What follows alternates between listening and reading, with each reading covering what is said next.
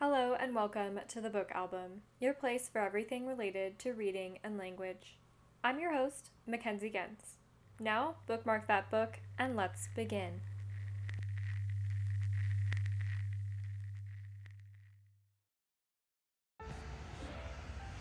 Hello, and welcome to Parting the Atlantic. Welcome, John. Hello, I am back. I was just recording like 2 days ago, and I'm already back, and I feel like I'm gonna make a good presence on the podcast. You're a regular. Yeah? You're becoming a professional. As one does.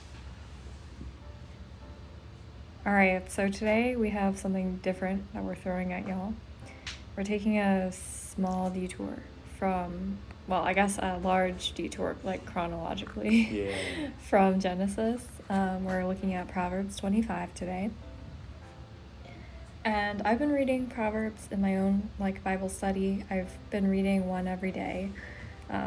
Sometimes, as in the last week or so, I've had more trouble reading it. So I'm hoping that this episode kind of gets me fired up again on Proverbs.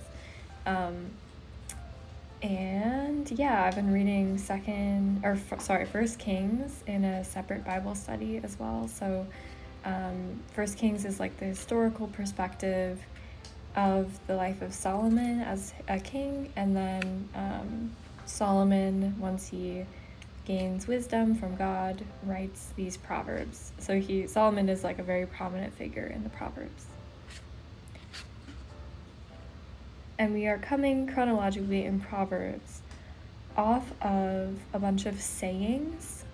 So do not envy the wicked, wisdom equals understanding, and knowledge equals good, a good house. And, there's sort of all of these sayings. There's 30 of them. They come from Solomon.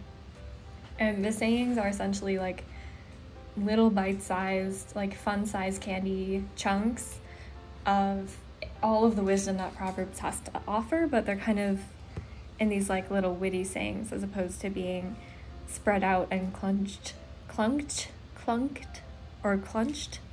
cinched is what I want to say, cinched together in a bunch of random verses.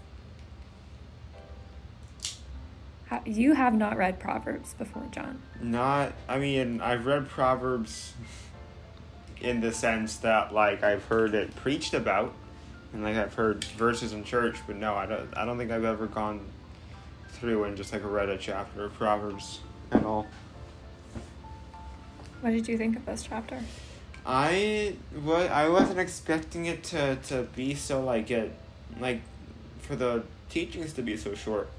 In some ways it kind of reminds me of a psalm in how it's set up.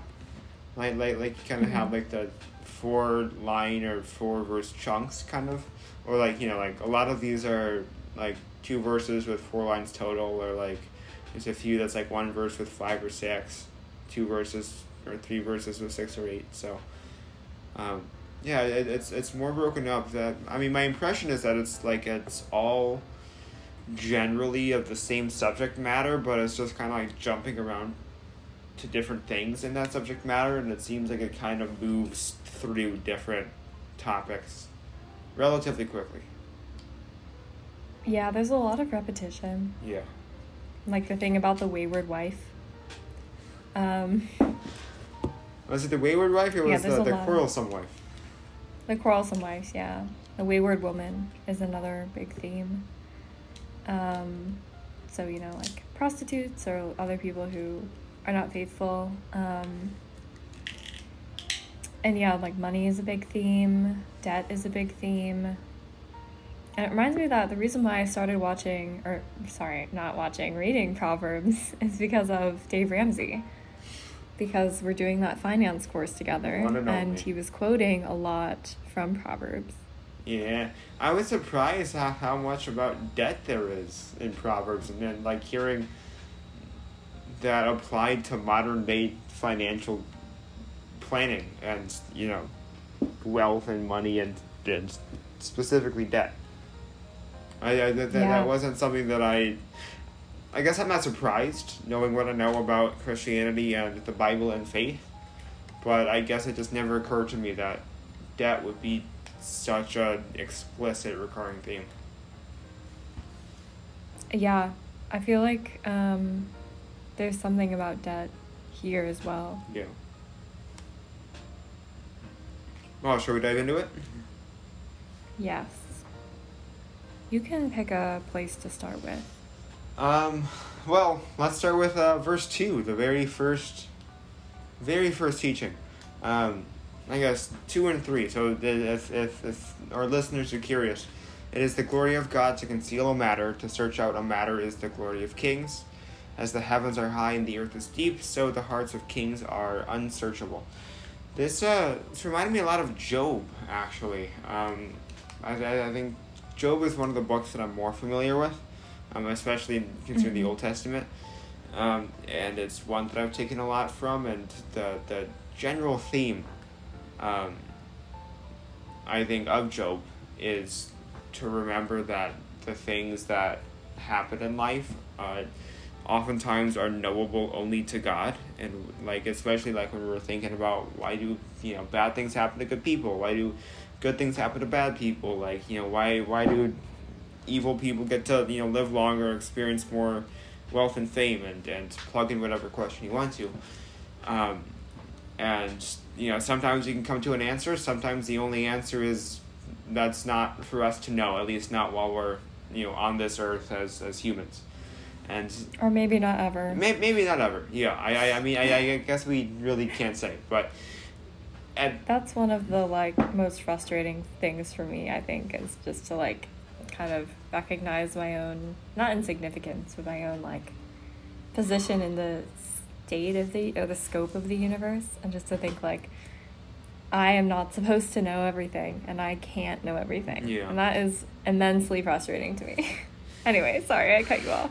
No, it's fine. It's always crazy to me to think about how big and grand the Earth is, and how insignificant a single person is in the grand scheme of things. But then again, to turn around and to know how tiny the Earth is in respect to the solar system, to the galaxy, to the universe.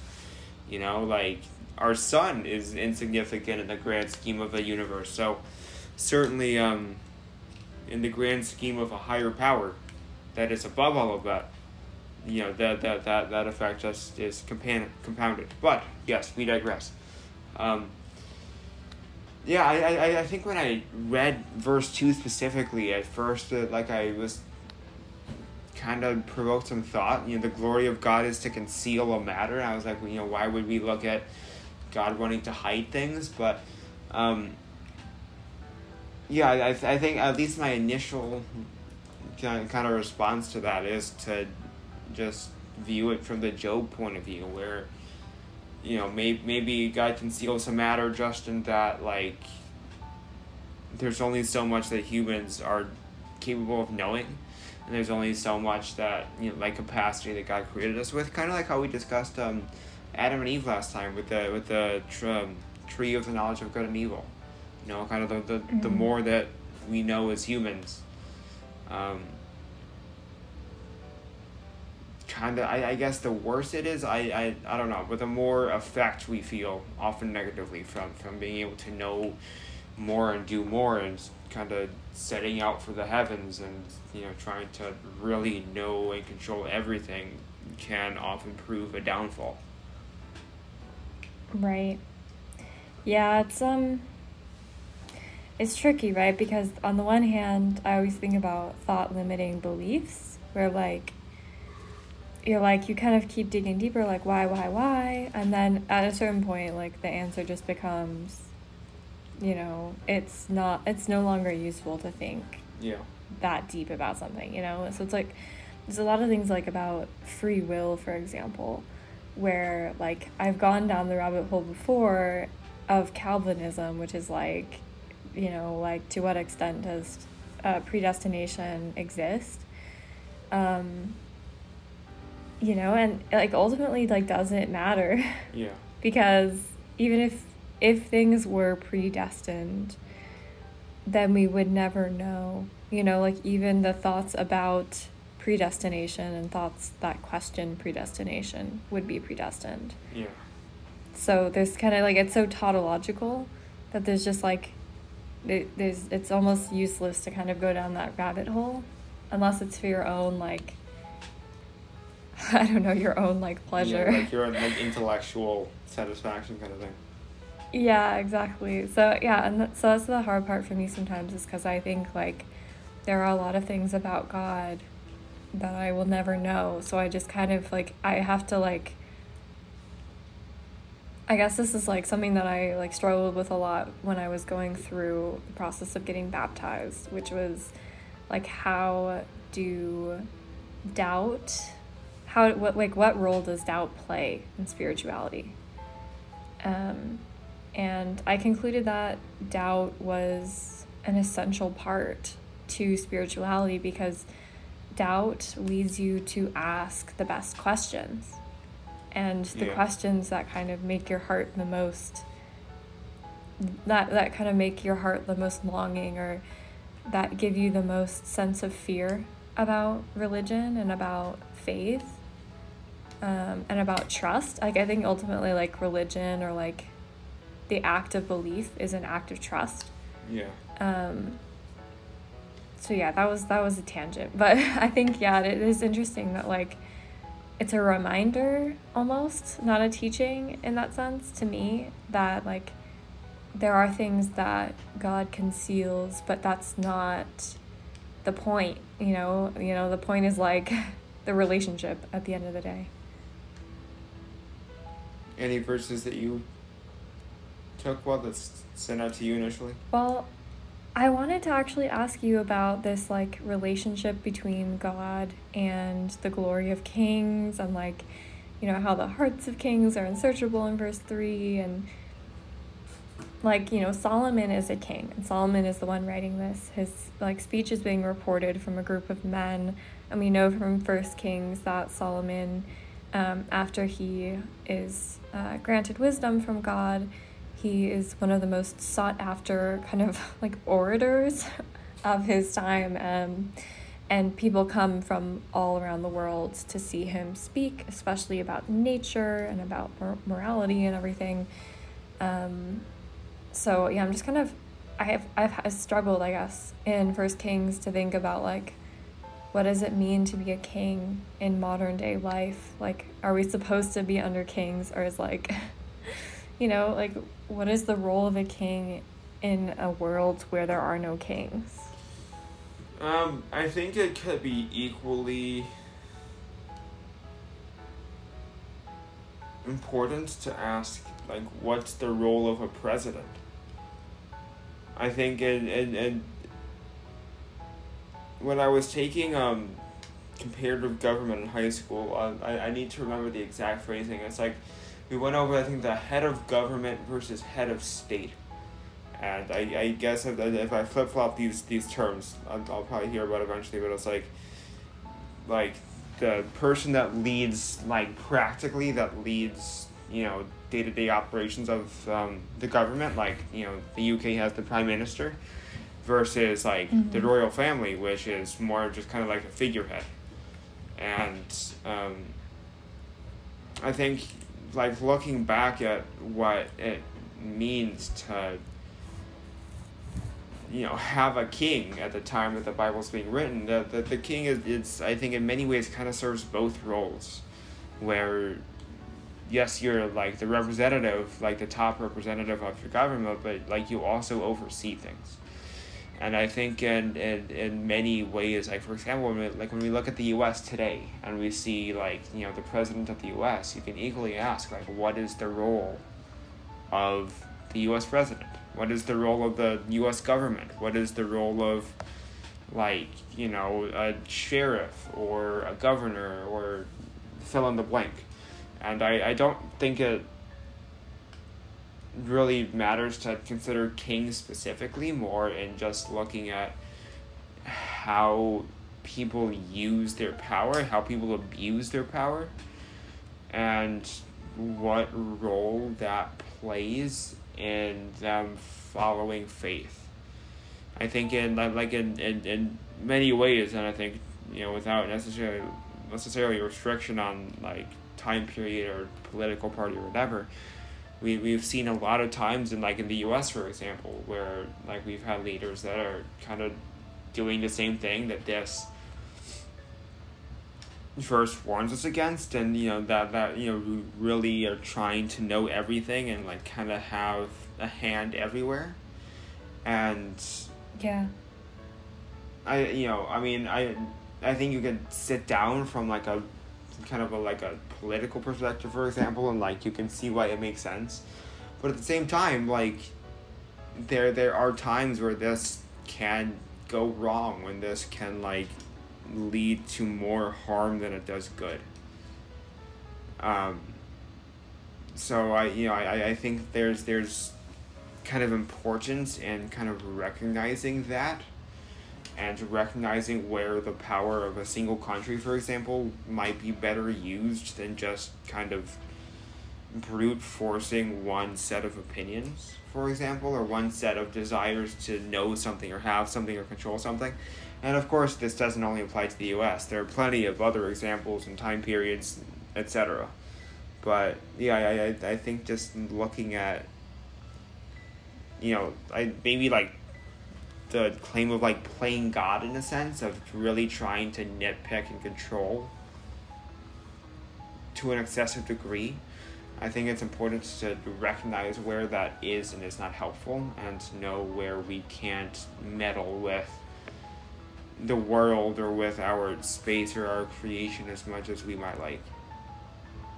Yeah, but I actually want to like nitpick, or like not nitpick, but like challenge what you're saying, because in the text it says to search out a matter is the glory of kings. As like, and then verse 3, as the heavens are high and the earth is deep, so the hearts of kings are unsearchable. So it's kind of like this like uplifting of kings, and like we see that over and over again. Like the king is like, there was a part in like Proverbs 23 or 24 when it was like, like the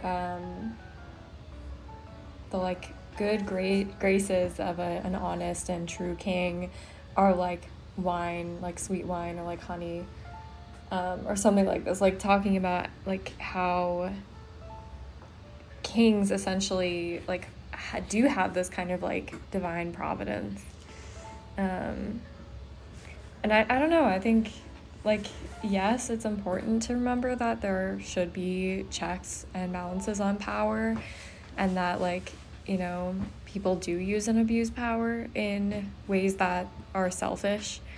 However, like I just like, I do get stuck on this like lauding of kings, and I don't know, I've almost come to the conclusion that it's not talking about leaders in the sense of like world leaders, but it's talking more about I don't know, like almost like an nowadays at least, and sort of individual representation of kings, where like, the king back then used to be a big religious leader or religious figures against, as like along with the Pope, I guess, when, the Pope wasn't stated. But like, it seems to me that like we kind of all have our own kings, if that makes sense, and we can be our own kings at point. I think it's also interesting to consider how we're approaching the word glory here. So for example, to say like the glory of God is to conceal a matter, a big part of, I think, why we worship God and why we glorify God is because God is, I think many people argue at least, the source of life and the source of truth, and is the basic essential matter that makes life meaningful and makes life good. And that is worth being praised, and that is worth like actively going out and appreciating and loving and being cognizant of. Versus the glory of kings, like like the U.S. might tell you that like the great thing about us is that we defend world peace, and so like our glory is to go out and to find places where there isn't peace and to step in and correct it. And sometimes that goes really, really well. Sometimes that falls really, really flat. Okay, when has that gone well, John? The world wars. I think you could argue it went well, Okay. ultimately. Okay, but, yeah. For sure. You know, like, yes, it's the glory of kings, but, like, at the same time, it's the glory of kings in that that's like kind of where the kings find glory, and that's where, like, that's kind of what kings use to be able to be praised. And I think that it's a different type of glory. It's more refutable. It's not as flawless.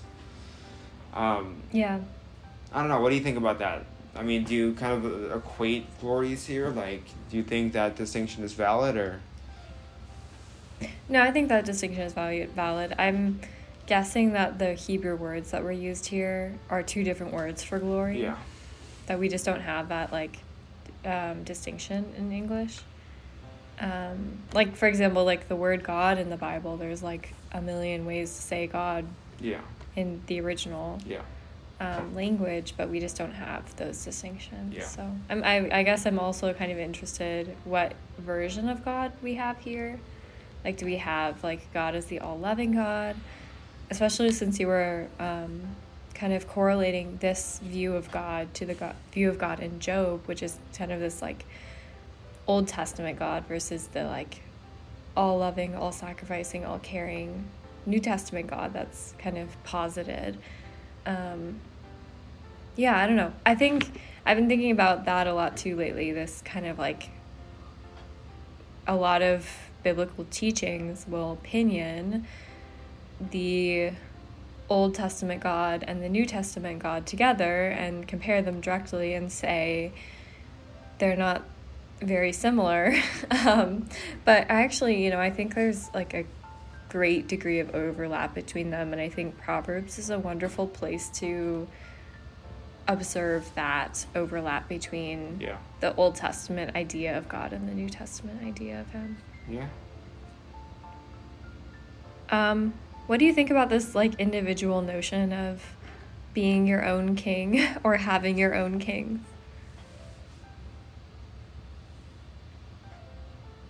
Yeah, I think my thought is how we apply that to sinfulness. I think in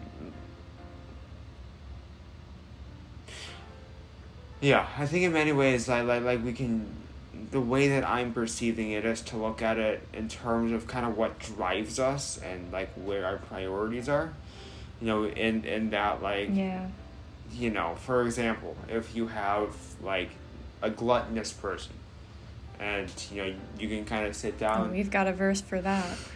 Yes, we do. But, you have, like, a gluttonous person, right? Yeah. Who is kind of, I don't want to say the king of gluttony, but, like, I think in that sense and, like, in the same sense as, like, we're kind of questioning here, like, is it a good thing for a king to find glory in searching out matters? Like, where does it become a bad thing? Where's the overlap? I think in the same way, like, kind of where is, to what amount is, like, enjoying food good? Where does that become a problem? And kind of having the king, same kind of metaphor here, just kind of defining a more personal matter. And I mean, again, that can be applied in a variety of things. But yeah, that's my first reaction to it, like the lens that I put on it.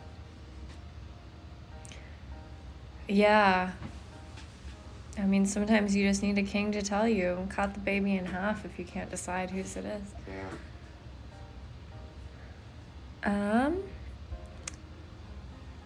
I do want to bring up that verse, the gluttony verse. Okay. And there's kind of like a parallel here. Verses 16 through 17 and 27 through 28. If you find honey, eat just enough.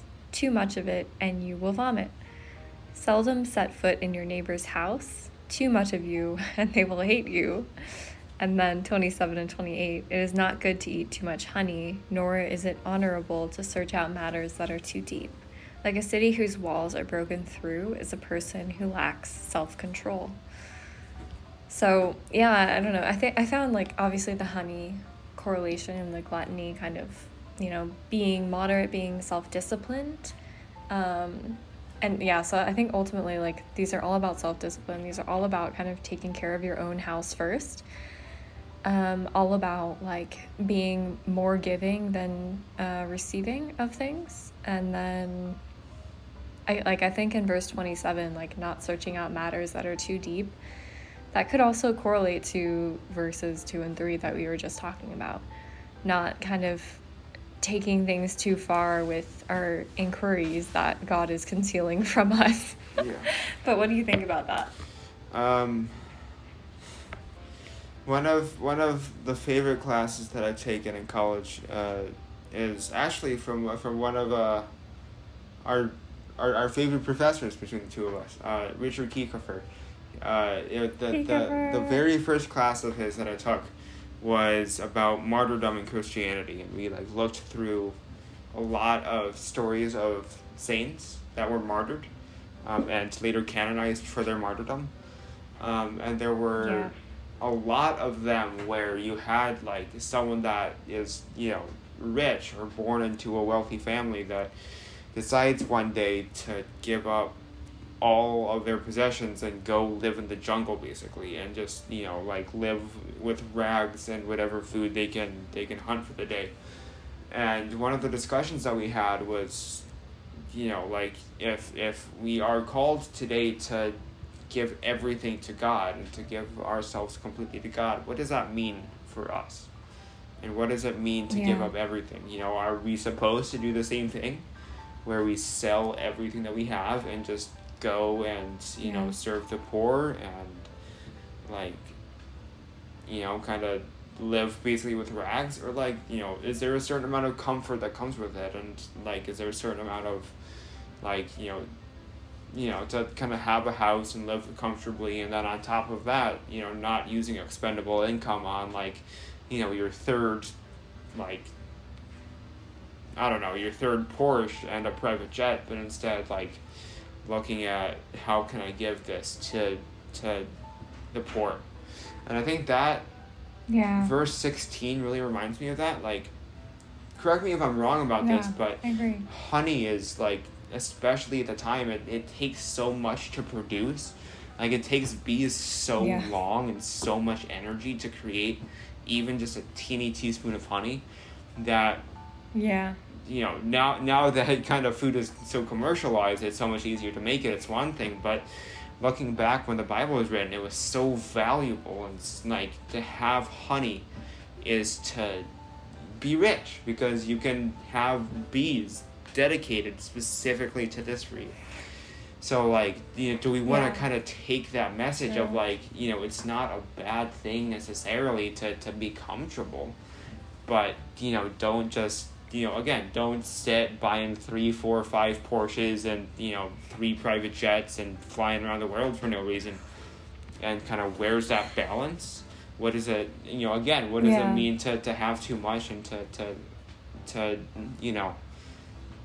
maybe we can equate vomiting to being punished by God or something because you're flying around too much privately. But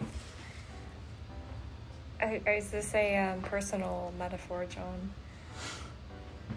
That occurred. You don't want to get to the point. that occurred to me at one point. But in my defense, I do not. I may fly planes. I do not own any. So I like to think that I am exempt from my metaphor. But hey, maybe if someone has an argument against me, yeah.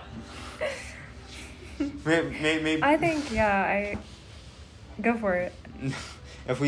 If I buy a plane one day, you can point me right back to what I said here, and I'll go and sell it and get rid of it. What do you mean if you buy a plane? If we buy a plane one day, sir. You're getting somewhere. Go ahead. I think I agree with you. There is that kind of like self-check of like vomiting. But I do think it is a message about contentment, and kind of like the minimalists always say contentment is being alone in an empty room and being just okay with that, like being filled and being full and like fully self-accepting and everything, and kind of content in an empty room, like as in you don't need anything, you don't need status or nice clothing or furniture or whatever it is to feel that your life is worthy and valuable and that you are worthy and valuable. Yeah.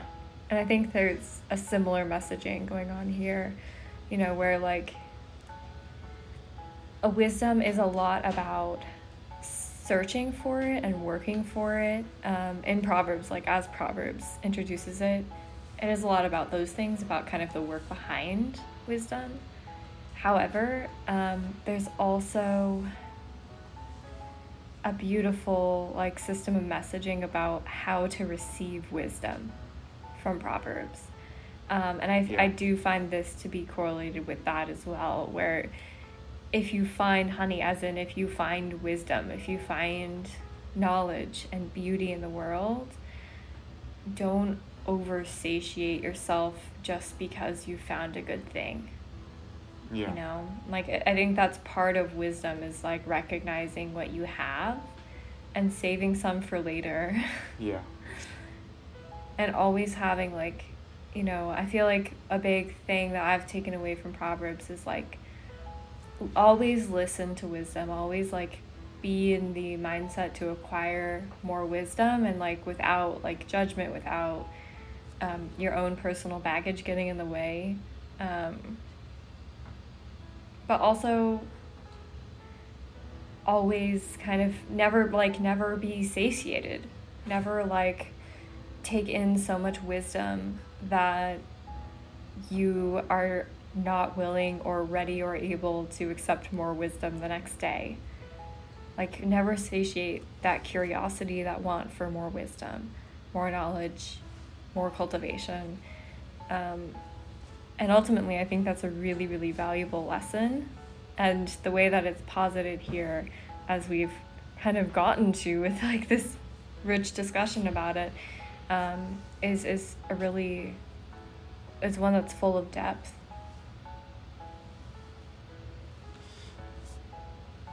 I am curious how like that continued pursuit for knowledge again plays into where we started with Job, and like how to, I guess that's kind of where the vomiting comes in, of like, you know, just like at some point, no matter how you go about it, maybe you can't still get too much knowledge, and hit that point as with honey. Certainly a thought. Yeah. I mean, that could kind of play in a bit to verse 27 that you mentioned. It is not good to eat too much honey, nor is it honorable to search out matters that are too deep. So perhaps it's kind of, how would you feel about like putting a claim on searching wisdom, but like the right specific kind of wisdom, and not wisdom that becomes too much? Does that feel right, or is there a balance to set there? Yeah, it feels like, because like what is wisdom, first of all? To me, wisdom is like life experience that you learn without living. Yeah. And so, you know, there is a lot about like, where do you find wisdom? Where do you get wisdom? Like, who gives you wisdom? And I think, you know, sometimes like we're mistaken in the places that we think wisdom is lurking when it's not.